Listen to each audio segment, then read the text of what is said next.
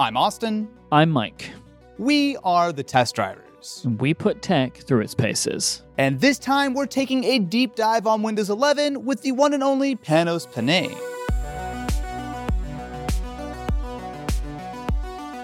Kind of isn't really anybody better to talk to about it, really. So in case you don't know, Panos is the Chief Product Officer at Microsoft for both Windows and devices, so Surfaces and stuff like that. You will be familiar with Panos from introducing stuff like the Neo and the Duo and products like that. And I can't remember exactly when this was, but relatively recently, Panos also took over Windows. And so in a little bit, we're going to be talking with Panos directly about everything announced for Windows 11, which has just been shown off in a presentation from Microsoft. There was a lot here. And this is one of those things, I think, leading up to the event, I think we thought we knew what Windows 11 was going to be, right? There have been some leaks, there have been some builds getting out there. Some people that I know, not me on this call, made videos about it. I mean, I wouldn't know anything. Who? I don't know. What? I think Linus? Yeah, Linus is on the call and he made a video about it. Yeah, that's it. Yeah. It wasn't me. I would never do something like that. You didn't touch it. You didn't touch it. But Microsoft have now shown off Windows 11, and I think it's fair to say we were both pretty surprised because there was a lot more there than we would have expected, which I think is one of those things where you can see you can't always trust these leaks, right, to give you all the information you might want. And one of the things that's always missed, I mean, this is the same in rumors for any tech stuff, is you miss the strategy, the big picture stuff, right? And those are kind of the things that obviously we're going to Panos about. But for people that are just catching up, Austin, what do the test drivers audience need to know about Windows 11? Well, first of all, it is a brand new name, Windows 11. So this is the first time we've seen like a proper new numbered version of Windows since I want to say 2015. It has been quite a while. And really, like Windows 10 was designed to not be like the next version of Windows, but in a lot of ways it was designed to be like the final version of Windows, and they would just continue to update it, which has been true for the last 6 years. However, there are a lot of big changes that I do think are deserving of a full new numbered version. So first of all, probably the most important thing, Windows 11 is coming this holiday season. I believe there were some leaked builds maybe, but there are some semi-official builds that are going around, some early betas and whatnot that I believe you can download now, and the full final version with all the features should be coming out later this year. And importantly, it will be a free upgrade. There are a couple of things to keep in mind there. One of the big ones is the system requirements are a little different. So you do need a 64-bit processor, you need a dual-core processor. I think you need like 64 gigs of storage or something. It's not a major difference. Essentially, the new minimum spec of Windows 11 is basically what you would see in like those low-end like HP streams, like the really, really budget devices that you can buy. So not any kind of huge issue. Personally, I think the design looks really, really nice compared to old school Windows. Modern. It's much more modern.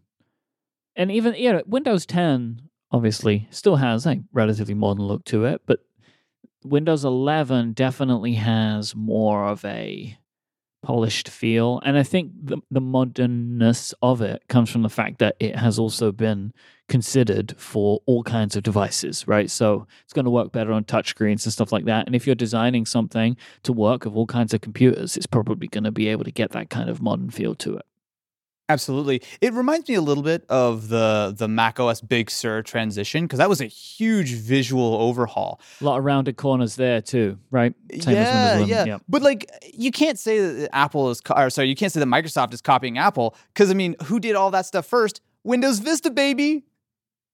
I had to get the Vista in there. Vista today. Why do it's good. Stop talking about Vista these days? Look, that was the pinnacle of modern technology, and everything's been downhill from there. Sure. But it's fine. On top of that, though, there actually are some good features, right? So that was one of the things that actually really was a pleasant surprise, because after not touching, of course, but after maybe being a party to whatever that leaked version looked like, it was very much Windows 10 with a little bit of a different redesign and not a ton else. But there are actually a lot of under-the-hood features and upgrades that I do think are a big jump, right? So snap groups and snap layouts. Look, I'm going to be real here. Windows has already been sort of, as far as I'm concerned, the best in the business when it comes to window management, right? They have the snapping, they have the multiple desktops, which I guess macOS might do a little bit better, but they've really done a good job of making it very flexible and built directly into the operating system where you can just slide your windows around and whatnot. Yep. But with the snap groups and the layouts, you can take that a much, much bigger step farther in the customization. I really wished that Apple would copy Microsoft's homework here for iPad. Yes. This is exactly what I want on iPad OS. Like, it really looks great. Yeah, but it's like, to me, this Windows implementation seems to be much better, even down to something as simple as if you're on like a laptop and you're plugged into your desktop, or specifically you're plugging into your like desktop monitor. What you can do is you can unplug it. It'll move all your windows back over to your laptop screen just like it normally would. But when you plug your laptop back into that monitor, it will remember where everything was and it'll just have it come straight up. That is such a no-brainer feature. It's absolutely mind-blowing that this is the first time we've seen that. It's like, oh, of course. Why didn't anyone think about this? Just like when I plug my Mac into a display, I have to rearrange everything. And then when I unplug it again and just use the Mac again, all of the windows are the wrong size. Like, I mean, this is the kind of stuff that, you know, they spoke about it a bunch during the presentation. These are the types of things that we can expect to see from companies that are paying attention to the way that the developers and the team members themselves have been using their devices whilst in different working conditions over the last year. Like, Windows 11 really feels like they took a bunch of learnings from working at home and put it into the operating system, which is great. Absolutely. But they also focused a ton on gaming in the presentation. Yeah. This was interesting to me. It seems like they've taken a bunch of technology from the Xbox, like Auto HDR, direct storage, and stuff like that. Like, they kept name checking, like, hey, we learned about doing this in the Series X, and now we're bringing it to Windows. What did you think about that?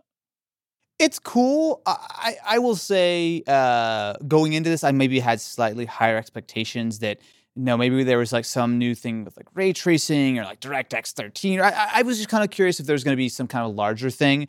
Auto HDR is nice, and that is, again, absolutely an Xbox feature, as well as the direct storage API. But I'll say, really, it felt like more like they were just flexing that Windows is still sort of, I mean, for most people, the best place to game. Obviously, consoles have their place.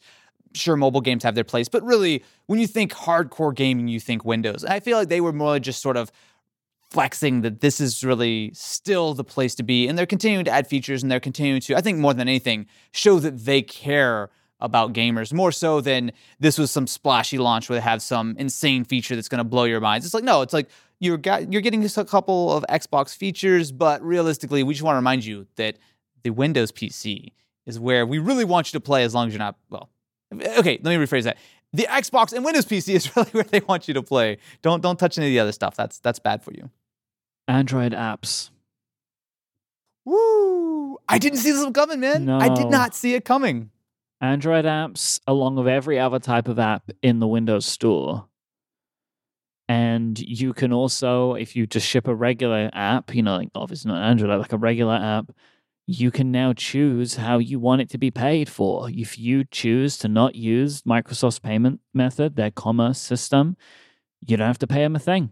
They just want their apps in the stores. I think this is great. This is how it should be, in my opinion. Developers should have choice. Customers should have choice. But the choice shouldn't be at the lack of then the app not being available in the store on the platform.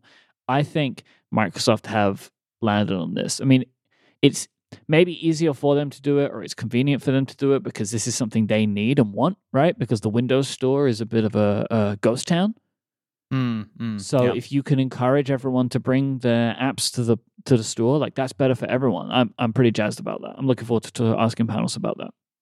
Yeah, absolutely. And on top of that, I think it's something that's maybe not super relevant to us, but you look at this in the grander scheme where obviously Apple and Epic are in this huge legal battle all about the control over whether or not you can sideload apps and, the 30% cut and all this kind of stuff.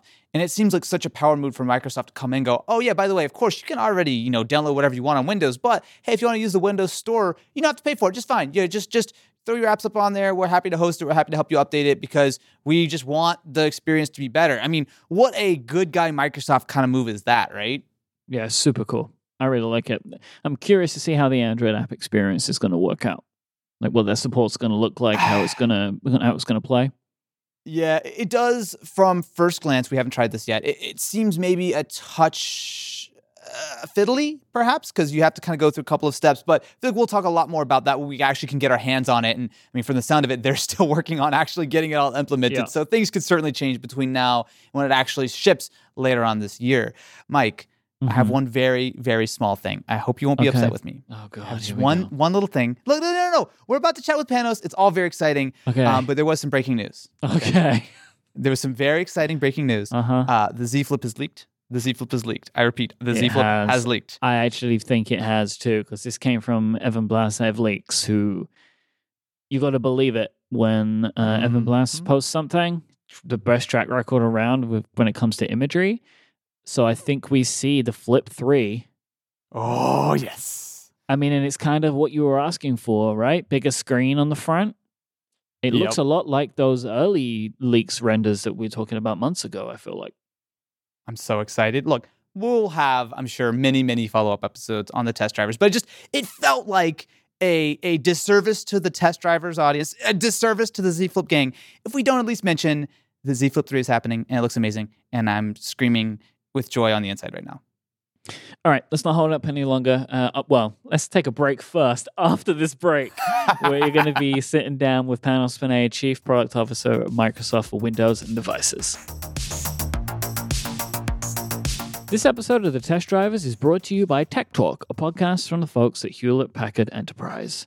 I love finding new podcasts, and so do you. Maybe some of you are coming to this show for the first time, and you're going to subscribe because it's awesome. Tech Talk is another show that you will want to listen to. It talks through HPE news, tech insights, and world-class innovations.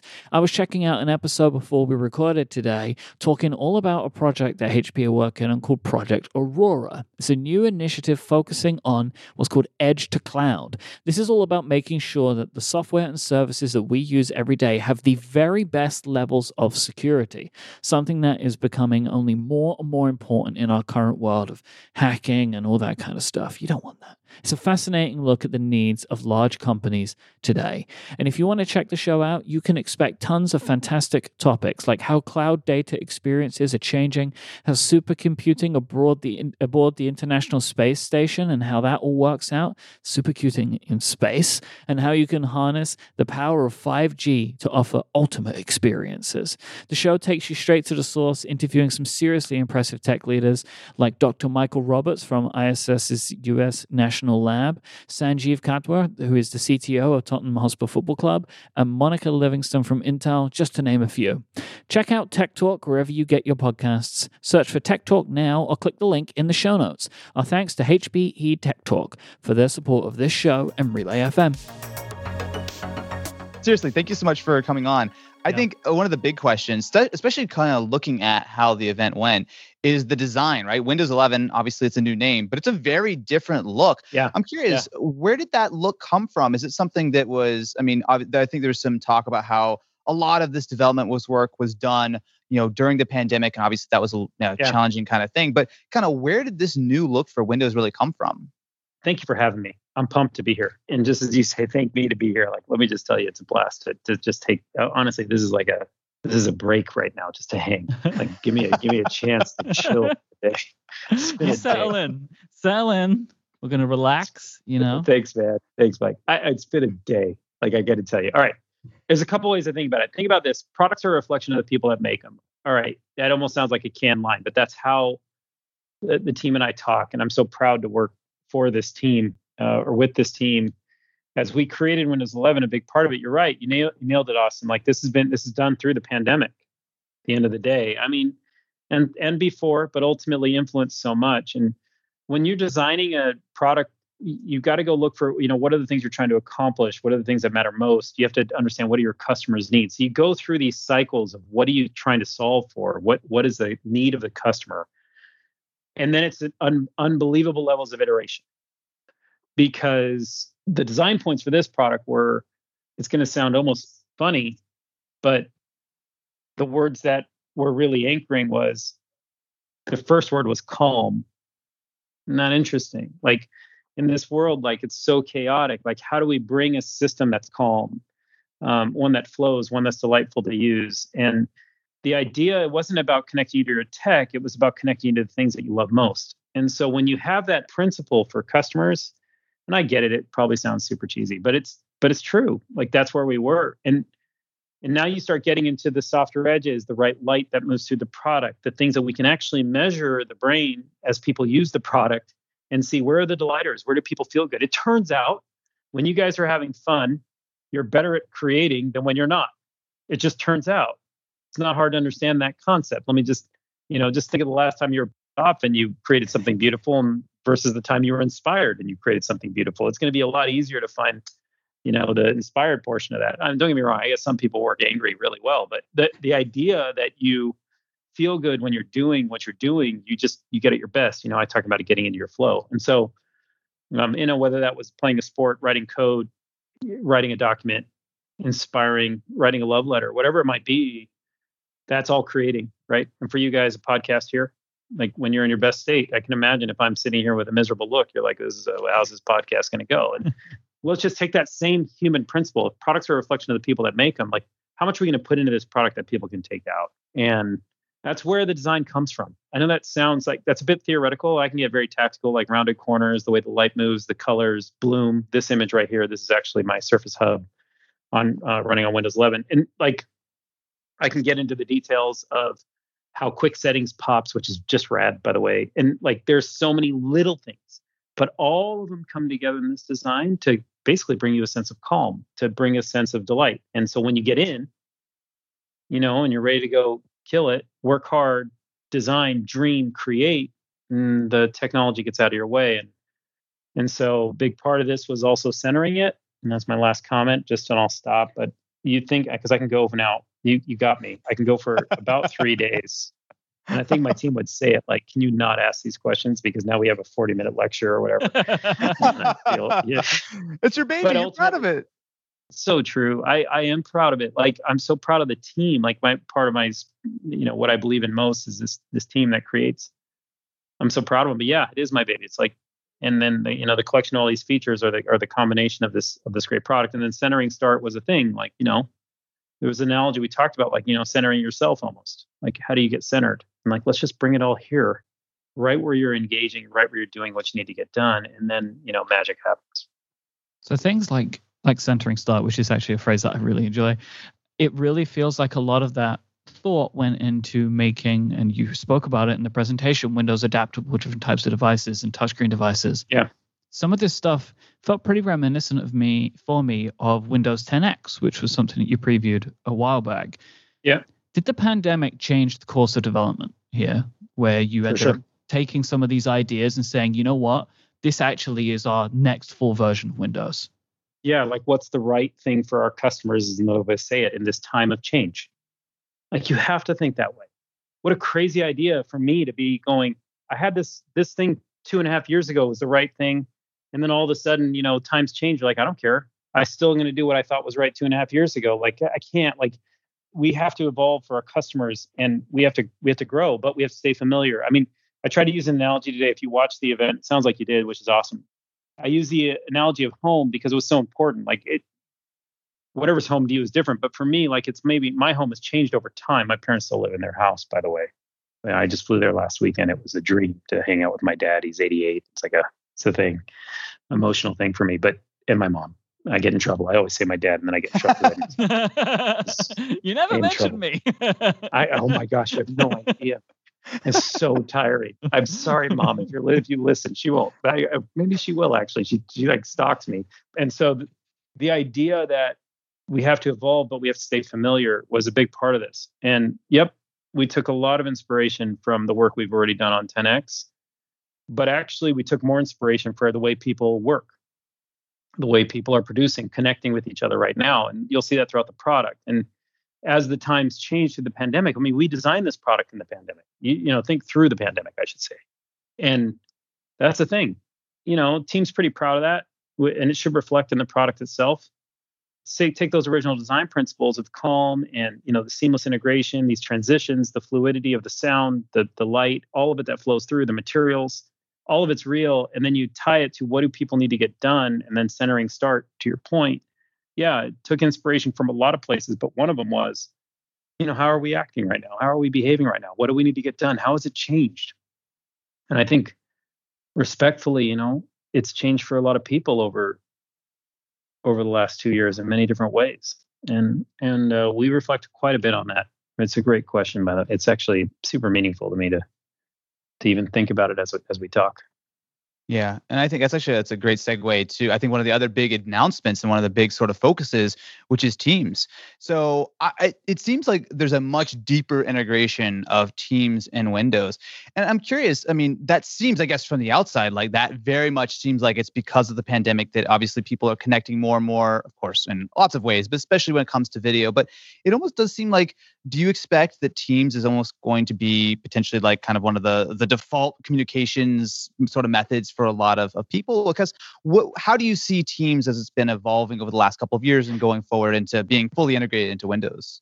A way to think about it is take the tech out of the picture for just a minute and take what the goal is. And the goal is to connect humans to each other just for a minute. Like you got to always go to why are you doing it? And the real reason is I just want to make it easier for you to connect to the people you love. It's really that simple.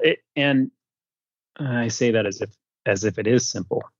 The concept, and so I don't mean to patronize that moment, but that concept is quite simple. Like, hey, I want to connect to the people I love, or the people I know, or the people I need to connect with. And through the pandemic, what you saw happen, Austin, was basically we were fitting the PC into our lives versus now we're fitting our lives into the PC in many ways. I mean, look at us right now. And if you just take that little element of what do people need right now, like, well, how is it easier to connect with somebody? How do I find somebody? And one of the things we really wanted was, okay, front and center, one touch, go. And it doesn't matter where you were, Austin. If you were in your car, if you were, and don't look at your phone when you're driving. That's not what I mean. But depending on what device you're on, where you were on the planet, and Windows connects over the entire planet. Well, but it should just be seamless to connect with somebody. And now, then ask the next question. Like the Teams integration can create that seamless engagement, even direct to phone, direct to tablet, direct to iPad, direct to anything, and more so PC to PC. There's two things there. There might be a different application you want to use. Okay, awesome. You know what I mean? Like you use WhatsApp, you use Zoom. That's awesome. Like that's what Windows does. But ultimately, what I want to do as a product maker, or as like we try and do as a team, and Teams and Windows coming together, is how do we just make it easier for people and give them another avenue to go one touch connect and go. And I think it's inspiring to know you can connect humans and not think about the technology. Like that matters. And so when you talk about what matters to a team, that's what matters. Now, how do you perfect the tech? How do you get it so it's seamless? How do you make it so, like if we hand you a product and the product breaks, then you don't actually connect with the person you cared about. I'm pretty sure the whole principle falls on its face. And so now it's all about that seamless integration and making it simple. And we think right now with that integration point of Teams and Windows, that'll come to life pretty nice for people. From the outside, from an outsider's perspective, and especially with the branding and stuff, like Teams initially felt like a business tool. It's the way for teams of people to come together. But like basically every other tool during the pandemic, it all got upended, right? Zoom was the same, right? Like Zoom was a corporate communications platform.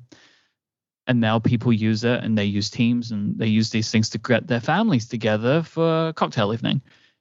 And definitely looking at the way that Teams was integrated in, and the way that you showed it off during the presentation, there was a lot of emotion. There was a lot of families. Yeah.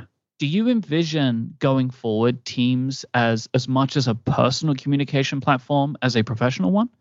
100%. You nailed it. And actually, nobody could have said it better than you just did. I'm serious. You referenced the history. That was impressive. Like, yeah, but what did we learn through the pandemic? Like, sure, it started as a business tool in many ways, but ultimately, in connecting in meetings and finding a way. But now that evolution is so important. This is what we're talking about. So the answer is, yeah, absolutely, 100%. Like, let's connect as people. And you think about the customers of Windows. There's so many different ways to slice it and think about it, whether you're commercial, enterprise, school, end user, developer, pick your persona. At the end of the day, connecting people is it. And now it's at a more personal level, if you will. It doesn't have to be tied to business. It doesn't have to be tied to work. It just has to be tied to another human or multiple. Yeah. And the depth of the Teams platform shows up, but as well as its simplicity in the way it's, kind of instituted within Windows now.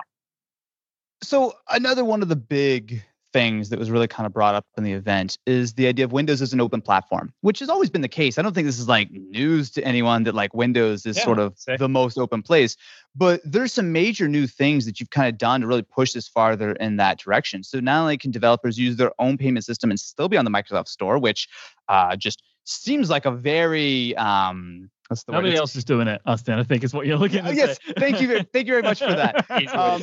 Easy way to say it. Yeah, but I actually don't know if anyone else is doing it, but for sure it's an important thing for us to get right. Yeah, I mean, certainly no one that I know of, but I'm really curious, kind of like what went into the decision there, and kind of how does that reflect on the developer community, who's obviously massive on the Windows side? Yeah, this will shock you. We were just focused on the customer. It wasn't like a hard. Somebody like, so what? Like, what? Tell me the strategy. Like, strategy? Oh, making sure customers got what they needed out of the store, making sure developers could build their platforms on our platform. Like, that's what it's about. Yep. And again, take customers, end user, finding the right app, because a developer built their business by building the right app. There's two different ways to look at the same kind of opportunity, if you will, for people. And if you just go back to that, like, that was it. I know we can make it more complex, but at the end of the day, Satya said it really well today. He said it really elegantly. A platform for platform creators. What does that mean? It means this. If you're, a dev with a great idea and you want to be found, create an app for, for the Microsoft Store, and, we'll do our best to help. That's really what it comes down to. And if we can, people can use Windows to create their own platforms. If people can use Windows to make their own businesses, that's just a dream. It's a dream. It's just awesome. And that's what went into it. And we're proud of it for sure. And you bring your own commerce engine, go for it. Like, build your business, invest in your business, do what you need to do. I don't want to be in your way. And then for the end user, imagine what that does. It's a more secure way to get your application. There's more applications for you. The applications matter. It seems pretty dang cool. So, like, the idea behind it is that I'm not trying to trivialize it at all. It's not simple to implement, but it is important. That's what we want. We want to help developers build their business. And that's a way to say it. Same time, I want users to be able to create. Those are one and the same thing, if that makes sense. Like, to create, you need great apps. And so it's a good cycle for Windows, is what I'd say. It's pretty. It's a cool thing. I hope developers are excited. And I think I said something in the show. I think I called developers my hero, because at the end of the day, they are. Like, I can't do what they do. And it's incredible when somebody writes a great app and then somebody else creates something great with that app. Oh my gosh! Like, that's creativity at its finest. Like, it's a full circle. Like, it's awesome. So it's fun to be able to talk about it today for sure. The platform for platform line that you mentioned, and Satya mentioned, is such a fascinating thing. And I love the way it sounds, and I love what it means. And I think just going off that again, like to go back to what you were saying about what's great about an app store is when you can find all the apps that you want. And mobile platforms have the advantage of they began with app stores. So the only place you could get the apps is in app stores. But in platforms that have been around for longer, apps have been distributed. And so, I'm kind of saying two different things now, because now I'm all excited. You're getting me all excited about it now. But like, I really love this idea from a customer perspective and developer perspective for Windows now of like, look, we have made it so no matter who you are, what you do, you can put your app on the store. We're not going to tell you how to run your business. And then customers can rely on this one place to go to. So like, these two ideas, they seem really great. Yeah, I hope so. Like, I believe they are opportunity for customers. And you nailed it. Like, again, you've done this. You do my job for me at this point. Like, it's twice now. So I would just say you're right. It's the fundamentals are developers can build their business and customers can get great apps to go create on. And remember what we're doing with Windows 11. We're bringing you closer to things you love, which means like, how do I get you into your best place to create, get you the most information you could have, the best information you can have, and then get into your most creative flow? I think that's the thing where it all kind of comes together in my mind. And as I think about it, maybe it doesn't make perfect sense for anyone except for me. I don't know. Thinking about it out loud, but it makes sense to me. Okay, good. Thank God. So the other side of it is, of course, Android apps, right? I think that was definitely the moment during the keynote. I stood up, I was like, whoa, what? Wait, say that again? I'm super curious. So first of all, what is the user experience for Android apps, and kind of what was where did the idea come from to sort of bring this into the Windows ecosystem? I'm super fascinated on kind of like what went on behind the scenes to make this actually happen. Well, that would take a couple years to explain. So we start there. I mean, that was a ridiculous ask. I can't get to the whole thing, I promise you. For sure, there's nothing simple about it, but in implementation and how and process. But I will tell you, the theory is fairly simple, and it goes back to. There's a couple of ways to think about it, but ultimately get you all the apps that you want. It's the same idea of, and I kind of talked about it in the show today, but whether it was a PWA, progressive web app, a UWP, or a Win32 app, or an Android app, it shouldn't matter. What does a developer want to build for people to use? That was the trick in that conversation today. Not a trick, but that was the trick to read into. Like, it didn't matter what application you were building. Like, you could pick what is it that you love to do, how you love to write your app, what you want to, like how native, if you want to go all the way down and into, or you want to, lightweight app, deep app, like you pick. But the idea was, what are the right apps for customers? And one of the things, like, think about the idea of leaning back on your couch. You saw Windows is adaptable, right? Windows 11 has this kind of adaptive feature where the taskbar gets slightly larger, the touch targets get bigger once you get into a tablet mode. Now all of a sudden you're in this elegant posture, you're centered. Okay, well, isn't an Android app perfect for that? And so you just kind of think about, what does a customer need? How do we deliver it? And that's one thing. And then there's just the cascade of how that decision gets made is different, and how you implement it is different. It takes many companies to come together to do it. We were inspired because at the end of the day, the end user, the person, the human on the other side of it, is going to take amazing benefit. And the other side of that was what really mattered to us, as you ask it. Like, Austin, you think about, it's not just an app glued into the system. It's integrated into the taskbar, into Start, into windowing. You saw the windowing models today. They're really rad. I mean, the new windowing models are here. I can't tell you, they've changed my workflow. They really have. It's crazy. It's so fun. They're so fun. They're addictive. That and the widgets are addictive. Like, you just get in and you're like, oh my God, this is great. Yeah, we were freaking out about all the layouts and the grids, like the snap stuff. It's so rad. It really looks like so rad. But such a great way to multitask. It's cool. And then you can always get your way back to it. So, like, kind of that analogy of home, like, you always find your way back. Like, at the end of the day, like, set up that window, and then all of a sudden you want to get back to it, you just click and you're back up. It's just cool. And then Android apps fits into that. Like, that integration point, that was a really important part of the design. And it'll be a while before people use Android apps, like before it's released. The product comes out in holiday next year or this year. So you're talking about the fall, but that work is continuously ongoing. It's incredible work between, what I would say is Amazon, Intel, Microsoft, all coming together. It works across all platforms. I was asked the question for it, works amazing, with AMD, Qualcomm, Intel, like that variety of devices you could pick from. It's a great story for our customers. Absolutely. Yeah, it is exciting to see, and that was, again, another big surprise, like that it is this kind of like alliance trio of companies that have to come together to make something like that happen. All huge giants. Like that I can imagine was a really interesting and exciting thing to put together. There are great people that come together that work for what I think are, it's just great companies. Like, it's the right thing to do for a customer. You can see when, people get together, teams get together from across these companies, and they believe it's just the right thing to do. Amazing stuff happens, for sure. Yeah, it's quite nice. So shifting gears a little bit to, I think, what I guess was probably your earlier baby, which is Surface. Obviously, the Surface, I mean, you guys have been cranking Surfaces out for a number of years now. And I'm always just kind of curious, especially kind of talking with you, how do you see Surface and like sort of how does that fit into the design of Windows? And how do you think about Surface and developing Windows? Like I always kind of think about it from the perspective of like how, like if Google has like the Pixel line, right? Like obviously they create Android, Android's used on a number of devices. A lot of times they'll kind of use Pixels kind of like the Halo device. They want to kind of use it to kind of make like the ideal version. How do you think about Surface when it comes to developing Windows? Do you like think about like, oh, we're going to make this great product. Oh, but no one's done it. We're going to put this in Surface first. Or I'm just kind of curious about like sort of your mentality on how you kind of balance out the Surface and the Windows sides of the house.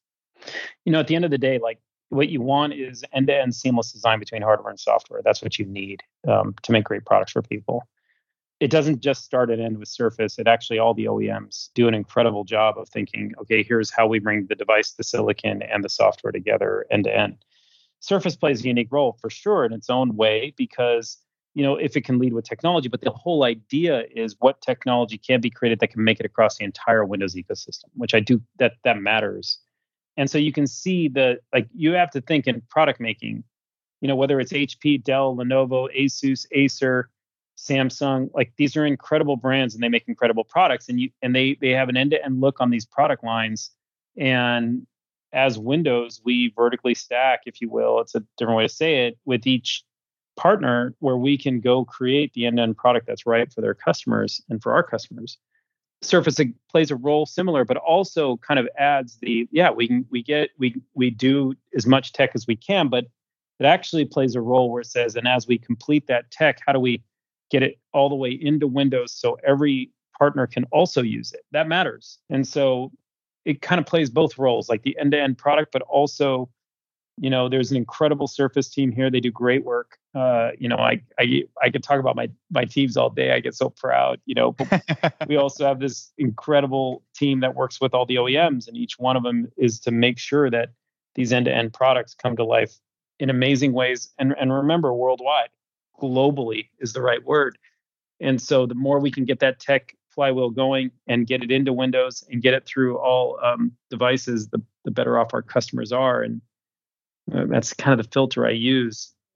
Incredible team, by the way. I'm so proud of what that team can do. And obviously, I've spent a pretty good portion of my career at Microsoft, either doing mice, keyboards, Microsoft hardware, Surface. And so it's emotional. Special place in your heart. Sure. Yeah. Oh, without a doubt. And it's still, yeah, come on. Of course. Like from Windows to Surface, like these are my, this is my kids will tell you, like there's a debate. I love my kids. I love my kids. My kids are everything to me, but they will tell you that's BS, Dad. Your products or your team is as important as I it's pretty interesting, like cycle. I'm so blessed. My children are so, Mary and my wife and the children are just so incredible. They're so supportive, but they do make fun of me. Like they Surface and Windows are my extended family. There's no question. Like it's part of the DNA at this point. For you bring home that new Surface and like, wait, can you guys look? I finally can show you. I've been working on it. It doesn't matter. If I told you how many devices I had in the house from all my partners to Surface, like I don't even know. Like, oh my gosh. Speaking of products, maybe looking into the future a little bit. So over the last year or so, we've been talking on the show a lot about ARM and personal computing, which is it seems to be something that's really starting to kick off and accelerate. And I know that prior to 11, there has been a version of Windows on ARM, which has been available in certain circumstances. But my understanding is that Windows 11 is built for ARM as it is for x86. Sure. I wanted to kind of get your feeling now about whether you consider that we're in a bit of a changing landscape with ARM architecture and what you think that could look like into the future, and if you have a strategy that you're playing to with that. Yeah, I think that there's a couple ways to think about it. One, you're right, Windows 11 built for ARM, but not just ARM. I think that's what's important. Like silicon diversity, I believe, is super important. Back to the open platform, customers having a choice means everything to me.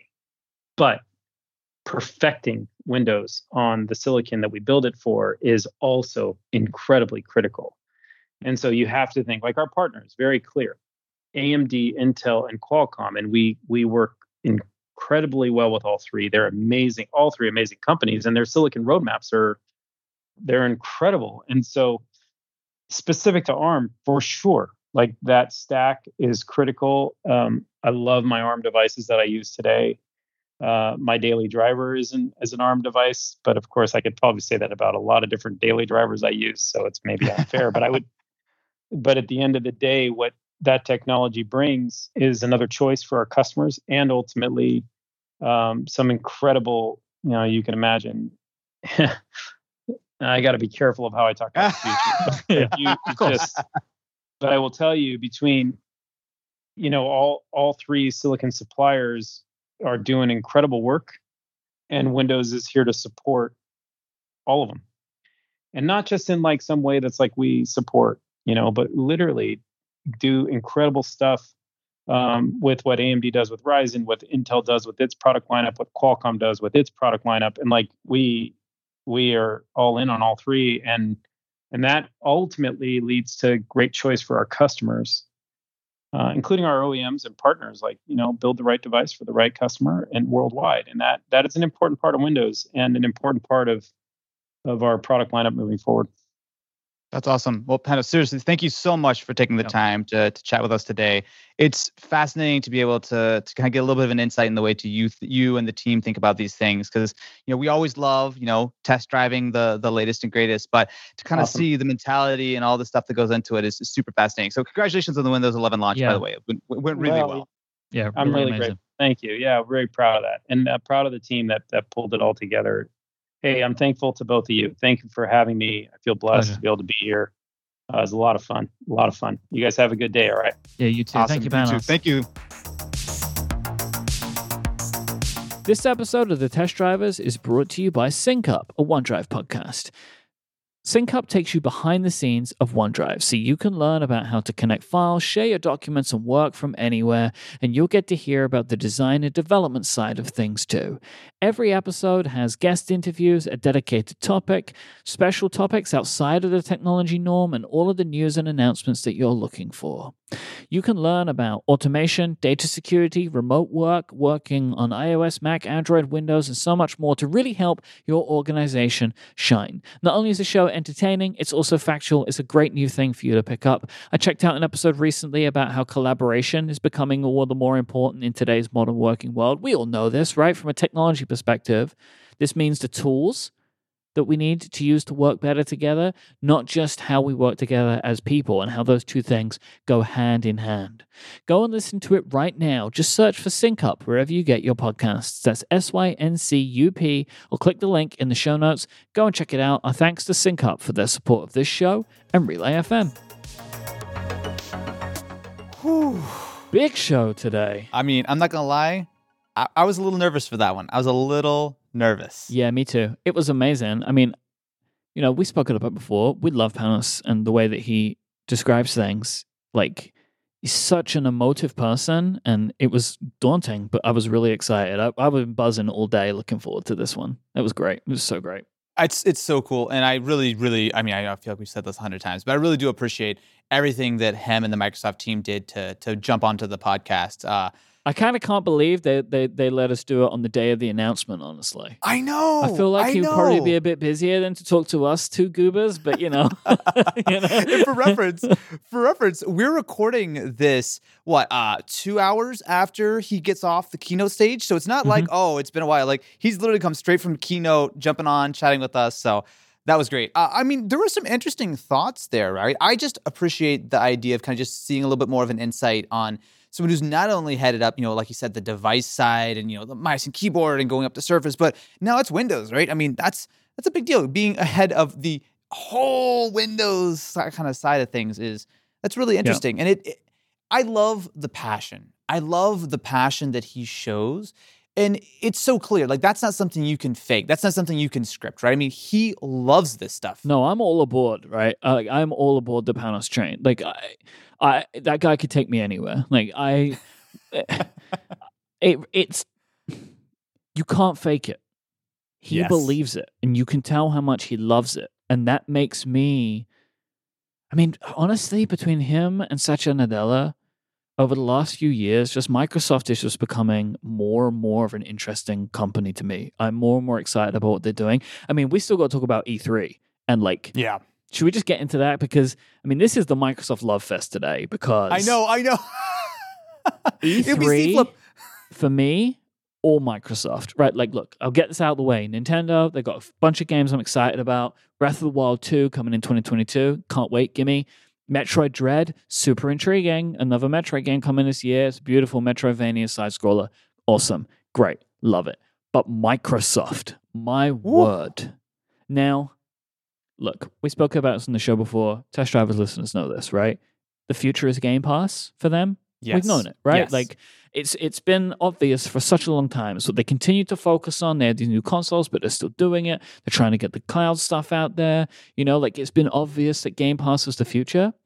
But this presentation solidified it for me more than anything else they've done or said. They had 30 games, 27 of them were going to be on Game Pass.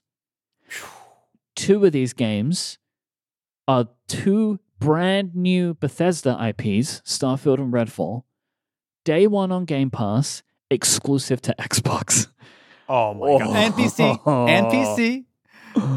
Dude, it's so I feel like we've kind of felt like a day like this was coming for a while, right? I mean, Game Pass is not new, right? Like it certainly seems like it kind of like it gained steam and sort of more and more people realize it. But I mean, Game Pass was announced I want to say, 3-4 years ago? Like, it's not like some brand new thing. And I remember the reactions at the very beginning. Because it was called something else, I think, at one point too, right? It was like I don't even remember. It was like Game Pass for PC. Like, it was like a whole different thing. But yeah. It's crazy to see, like, in the initial kind of thing of so many people were like, oh, you know, there's so much hesitancy, like I want to own my games and stuff. But you think about it, right? Games are one of the very few holdovers from the old school era where you owned everything. Because like you don't really own, like, okay, look, if I go out and buy a copy of a game, yes, I can resell it. That is a thing, right? But beyond that, you don't really own it. And I feel like we don't own DVDs and Blu-rays we watch on Netflix or Apple Plus or Disney Plus or YouTube or whatever. You don't own music. I mean, sure, you can go out and buy a vinyl, but outside of that, I mean, really, you stream it on Spotify or Apple Music or something. And to me, Game Pass is not only such a great sort of deal, but it seems like the one area where Microsoft are so clearly ahead. Nintendo might do something like this in the future. If they're smart, they should have something like this. Look, Nintendo will do something and it will be great, but it will be way after everybody else and it won't be like what you expect, right? It's just because this is Nintendo's thing. Like the Switch is it. You look at the Switch, right? We're like, oh, any day now they're going to have a 4K machine, right? Like it's, you know, like they're always behind and that's their thing. But it's Nintendo's charm and their overall package that makes them exciting. But like even then, I was about to say like it's their titles, it's their exclusives. But now look what Microsoft's up to. Because it feels like they are trying to do all of that with Xbox, right? We're going to, you know, we make the big strategic plays like getting EA Play and Game Pass, right? So they got like, these are our corporate partnerships. But also, by the way, we're going to buy up a bunch of great game studios and make games that are worth buying an Xbox for. Like, that's the play. That's why, like, they've been losing out to Microsoft, to Sony in the last few years because they didn't have the titles. So now they've got like this two-pronged approach, which is only going to help each part, right? Some people will buy an Xbox to play Starfield.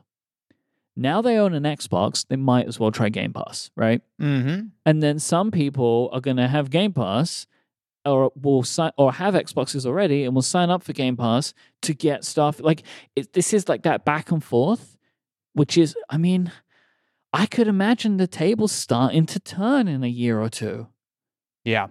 Oh, especially when you look at the PS4 just absolutely obliterated the Xbox One in large, well, there's a few reasons for that, but in large part is because there were so many terrific, amazing PS4 exclusives. There's still PlayStation exclusives, but we're seeing more and more of them coming to the PC. It's funny, a friend of mine who has never owned a home console since probably like 1995, right? He has a Switch, but other than that, he's not been interested at all. He just bought an Xbox Series S purely because Game Pass seemed like such a good deal. He's like, I don't want to have to buy it. I'm just going to just download whatever games, try whatever games. Just like when you're scrolling through Netflix, you don't have to commit to buying a movie. You just watch it for 2 minutes or whatever, and you dip on it. The same thing with Game Pass. You can try it, you can download it. It's cool. Something else I think actually that went a little bit under the radar was the fact that you actually can now, or at least not now, but they're working on the ability for some of these new exclusives that are not going to work on Xbox One, right? Because, of course, games right now are generally speaking supporting Xbox One, Series, as well as PC. But in the fairly near future, there will be some of these big titles that will not support Xbox One. Microsoft are working on allowing you to stream those games via Game Pass to your older console. Mm-hmm. That doesn't sound like a big deal, but this is one of the first times we've ever seen not just like sort of some weaker, worse version of the game for older consoles, but actually, in theory, depending on your internet connection, et cetera, the ability to play some of these games at much higher fidelity, much higher frame rates and all that kind of stuff via the cloud than you ever would be able to do on the native hardware. Would this be forwards compatibility? Yeah. Yes. It's the opposite of backwards. This is the old console playing new games. And it has backwards compatibility too. So theoretically, don't buy a Series X or Series S. Just keep your Xbox One and keep paying for Game Pass. Is that the advice? It's not totally crazy, actually, if you think about it. They're also doing a little streaming stick as well, which seems like a little bit of an inevitability that's been kind of talked about for a long time. Well, but also apps for smart devices. Like, that's the big one. So they're making a Game Pass app for like smart TVs. So all you'll need is an Xbox controller, and you can play Redfall or Forza Horizon 5, which looks amazing, coming this year, or Halo Infinite coming this year. Oh. Man, I'm pumped for this. I really am. Like, I'm so pleased. I got my Series S. Like I'll say, my Series S. I set it up. Then my PlayStation arrived. Then I hooked up my PlayStation, and I didn't touch my Series S again. And the plan that I just haven't gotten around to it is to bring it here to the studio, and it will be my games console here at the studio. Nice. But really, like, I haven't really played any games since these came out. Like, I will say, like, I just. For me, the first true next-gen game that I've been playing is Ratchet & Clank, which is, I don't know if you played it. Oh, my God. Not yet. Oh, my God. Austin, it's stunning. It is probably the best-looking video game I've ever played. Like, it is gorgeous. Like, Can I make a little confession to you right now? Go on. So, I feel like we talked about it. I don't remember if it was on the show or maybe it was offline. I was very excited to play Last of Us 2.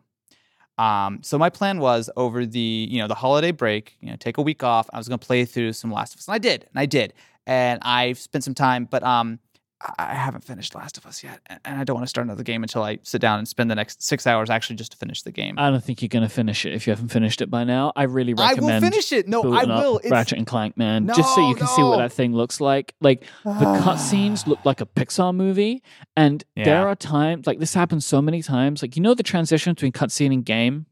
Mm-hmm. You don't notice it. They do a bunch of that, like they have like, especially the opening thing, they have a very like Naughty Dog Uncharted style where it's like that mixture between movie and gameplay. You know what I'm talking about, right? Where like something's happening and then all of a sudden you're in control.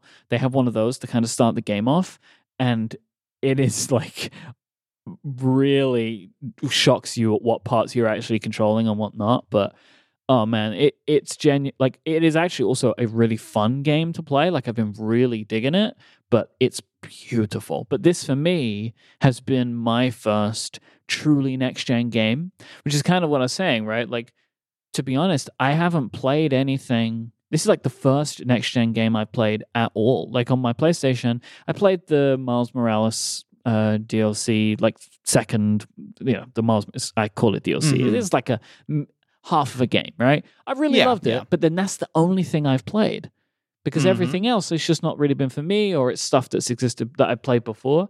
So now I feel like from now, and this is also something I was noticing at E3 too, from now is when we are starting to see all of the games that were delayed starting to arrive.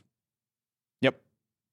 And so from now towards the end of the year and into next year, there's going to be a ton of great stuff coming out. No, it's a good time to be a gamer. It's a good time to be waiting for the Switch Pro. It's also a great time to be part of the Z Flip gang. And you know what? It's also, I'll just throw it in there. It's a great time to be a Windows 11 future user. It's good stuff all around, man. Good vibes only around here on the test drivers. I mean, most of the time, unless I bring up Last of Us again. Before we go, let me tell you about another show here on Relay FM, Focused. If you're struggling to focus, you're not alone. With all the distractions we have these days, focus seems like a superpower. But hosts David Sparks and Mike Schmitz can show you how. Go to relay.fm/focused or search for Focused wherever you get your podcasts.